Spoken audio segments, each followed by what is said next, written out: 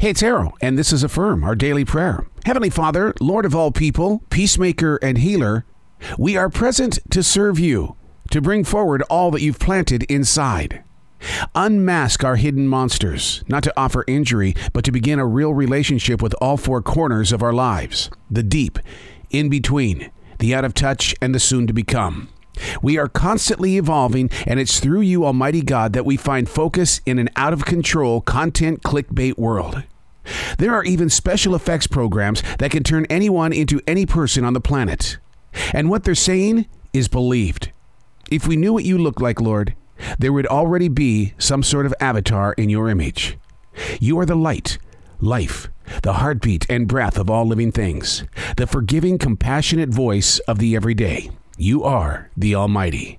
With you, Lord, we are not lost, and we are not in fear. We are grateful for your everyday presence. I'm Arrow, sharing with you the wisdom required for tomorrow while the sun rises today.